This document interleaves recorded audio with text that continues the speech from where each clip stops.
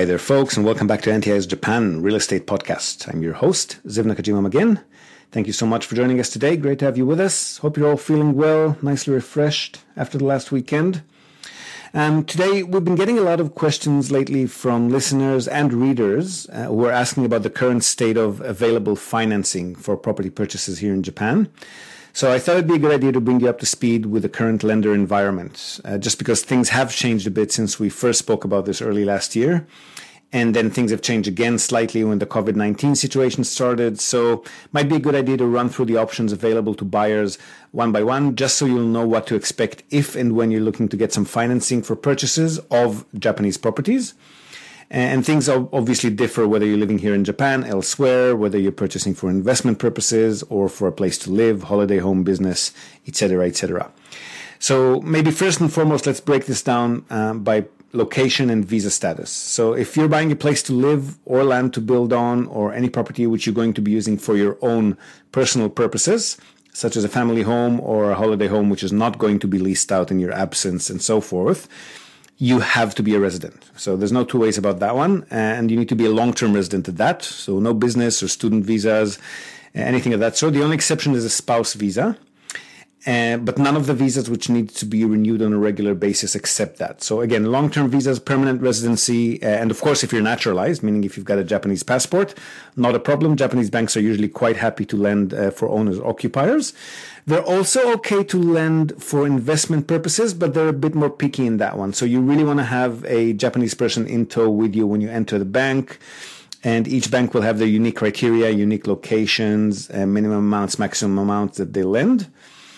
But if you're a resident, things are easier. The only exception to the rule, if you're not a resident, at least that we are aware of, are some of the Chinese and Taiwanese banks, like Bank of China and Star Bank in Tokyo. So they will make the exception, but only if you've got a Chinese or Taiwanese tax residency, meaning not just a passport, but actual regular income and annual tax statements paid in those countries. Then they will make an exception. For everyone else, you have to be living in Japan on a long-term permanent basis. And in case you've got a spouse visa, you will probably need your spouse to be co-signatory, whether she's the main breadwinner or not, assuming that your spouse is a native Japanese. If you qualify or not will depend mainly on your income situation here in Japan. So the lenders will want to see a regular and stable income stretching back a few years at least. And really, almost all banks would, in principle, grant these types of loans, and that would be at attractive local Japanese interest rates, which are normally under 2% at this point in time, at least, and have been for a while. So a great deal, and you can simply shop around. So you start with your own bank that you've been working with the longest first. That doesn't work. You inquire with some other lenders in your vicinity, close to where you live, till you find the right loan product which best suits your needs. So the challenges really start with other types of residency and other types of properties, meaning if you reside out of Japan or you're here on a shorter term visa, in those cases your options are more limited, but things are definitely improving in this regard as well. Don't forget, when we first started this podcast, which was almost 3 years ago now, there were virtually no options available for non-residents, period.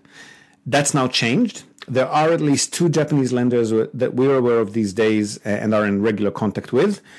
One of them doesn't like to be mentioned by name publicly, so I'll honor the request. If you want to be put in touch with them, drop us a line via email on info@nippontradings.com, or even just in the comments section or wherever you're tuning in from. The other Japanese lender who started just recently are Mita Securities, and they're a cross-border Japan-Hong Kong operation. And both of these lenders offer similar terms. So generally speaking, interest rates anywhere between 2.8 to 3.5%, maybe 4. Minimum loan amount of 10 million Japanese yen. So about $95,000 US. And that's given at 60 to 70% loan to value ratio, LTV. So you still have to put down 30 to 40% in cash. And both of these lenders focus mainly on Tokyo and immediate surrounds, particularly at this current time. But as the pandemic situation recedes, as seems to slowly be the case now here in Japan, they do also lend for other major metropolitan centers. They have been granting loans for Osaka, Fukuoka, Nagoya, Kyoto in the past, so they're very likely to do so again, even if they're not doing it right now. But those other cities are always going to be based on a case-by-case evaluation. Interest rates might be a little bit higher. Locations would have to be very central. And the main hurdle with these guys is that you have to set up a local Japanese corporate entity, if you're not a resident, for the purpose of borrowing and servicing the loan. Now, setting up a corporate entity means setup costs of somewhere between $3,000 to $4,000 normally. And also, which is the main pain for anyone planning a smaller portfolio, having a corporate structure means usually you'd have to pay at least $2,000 or $3,000 a year for company upkeep costs like bookkeeping, accounting, maintaining a registered office address, and at least in some cases, some part staffing or virtual services, one way or the other. So that really becomes a cost-efficient solution only if your portfolio goes beyond the $700,000-800,000 in asset costs, which would mean it would be generating at least $35,000 to $40,000 in profit a year. Otherwise, if you're generating less than that, the annual upkeep costs just don't make much sense unless you've got a corporate structure in mind for other reasons. And neither do the tax liabilities, because as an individual, until you reach those income levels, your income tax will be lower than the annual fixed corporate tax rate, which starts at around 20%. As an individual, you'll only reach that level once you hit a net income of about $30,000 a year. That's net. And even then, the new tax rate will only apply to any income you earn beyond that threshold. So anything below it is still taxed at the lower brackets. So bottom line, if you're planning a smaller portfolio, say just a few small, cheap apartments, UOB, which are a Singapore lender, might be a better bet. They also offer loans for Japanese investment properties, and they do not necessitate any corporate structure. Their terms and conditions are similar, so about 3 to 4 interest rate, 60 to 70% LTV, loan 10 years up to 35 years. But all it takes with them is for you to open a Singapore bank account, which is a relatively easy process, and for the minimum loan amount, which is 200,000 Singapore dollars, so around 15 million Japanese yen or 140,000 US. That's the minimum loan amount per asset, meaning you cannot divide this 15 million Japanese yen between 3 or 4 or 5 smaller, cheaper properties. It has to be per single asset. UOB, however, do not lend for buildings, only for houses or individual condo units. But again, if you're thinking about purchasing a multifamily unit block, you're probably looking at something that would cost at least 40 to 50 million Japanese yen, or about 380 to 460,000 US dollars to begin with, just to get a building in a reasonable age in a good location. So the corporate structure setup, which the other Japanese lenders require, in that case is already starting to look more doable, especially if you're looking to the future and you're going to be borrowing more in the future or buying another property. It'll definitely be worth it to have the corporate structure. So if you're looking for a small building or a few of those, then I'd go with the Japanese lenders. If you're just looking to buy 1 or 2 condo units or houses, UOB in Singapore might be the easiest way to go. And also, don't forget, the corporate structure does enable you to be more tax efficient, to claim far more expenses, and also to carry those expenses forward longer, right? So 5 years for companies as opposed to just 3 years for individuals. And we'll link in this episode show notes to the interview we did with Sadiwell, the accountant, who should be able to refresh your memory on when and how to set up a corporate structure if you need it. Now, all of these lenders, by the way, only allow you to use the properties purchased for long-term leasing purposes. So no Airbnb, no weekly rentals, etc. But they do vary in how strict they are enforcing this criteria and how flexible they are in interpreting that particular policy. So the Japanese lenders are the strictest. Other lenders, a bit more accommodating with various creative solutions, which would potentially enable buyers to lease the properties in maybe a different way, use them for other purposes, etc.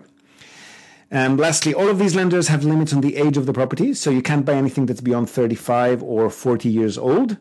But that would be the normal advisable age limit for an investment property, at least in any case, since maintenance does start to pile up to far higher levels after this age, even for reinforced concrete builds. And that really makes them far less profitable as the years pile on. And you've also got the danger of a developer trying to aggressively move in and buy it under you. If you would have bought these properties as far as 5 or 6 years ago, you might have still been in double-digit yield territory, in which case a drop in profitability wouldn't have been a big deal. But these days, when the highest net pre-tax annual yield anywhere in Japan really, or at least the reliable net yield, rarely gets beyond 8.5%, maybe 9% if we're lucky, and usually slightly lower than that. So buying that old is not really an attractive option anymore. When maintenance fees start building up, your yield might drop a bit below comfortable levels. Now, if you're based in Hong Kong, by the way, there's at least one more option available to you. That's ORIX. We're also Hong Kong based. They will require you to have residency and an income history in Hong Kong itself, though, or a corporate presence there, whether you borrow on your own or through a corporate structure. And their terms, again, are quite similar to the other lenders. So there you have it. Quite a few options now available, definitely compared with the desert landscape that was the non-resident foreigner financing options environment as little as 2 or 3 years ago. And again, there are more options popping up every year now as more and more lenders are realizing that it's quite an attractive market. So my guess is if we have the same conversation again a year or two from now, which I'm guessing we will, I'll probably be able to tell you about at least a handful more of these lenders and hopefully at better terms as well. What would also be great to hear about, and we're not quite there yet again, are more options for people purchasing properties for holiday purposes, either to use on their own when they visit Japan or to lease out by the week or by the month or a combination of both. Would be also great to see some more business property loans, so loans for the purpose of purchasing, again, a hotel, traditional inn, somewhere not only in the cities but near the hot spring resorts, the onsens or the ski resorts, loans for development, for shared offices, nursing homes, just for simple residential or commercial building development and so forth. But again, Japan is always a bit late to the party, and the current state of the world, what with COVID-19, trade tensions in the area as well as overseas, and just general instability, both regional and global, all of these headwinds are not really helping. So hopefully some more international lenders and banks will pick up the gauntlet. It would be great to see some more and faster progress in this regard. All right, that's it from us for today, folks. We hope you've enjoyed the update in this episode as well as the rest of the podcast.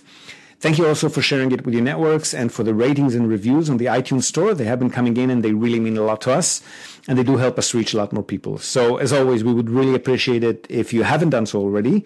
If you could take a moment of your time, leave us a rating or review there. And of course, we'd love to hear from you. So give us your comments, your questions, requests for any particular info. If you want us to do an episode on a particular topic, if you want to see another webinar on a particular topic or topics. So just leave your comments in the comment section or wherever you might have found this podcast. Or again, directly via email, info@nippontradings.com. That's NIPPON Tradings with an S, Nippon Tradings, all one word. And we'll be more than happy to talk shop or feature whichever content interests you here on the podcast, as long as it has anything to do with Japanese real estate or somehow related to the general business environment here in Japan. So thanks again. This is Ziv Nakajima again, and you've been listening to NTI's Japan Real Estate Podcast. Our theme music is by the talented Kevin Hartnell, and we hope to have you with us again next time. Until then, from all of us here at NTI, yoroshiku.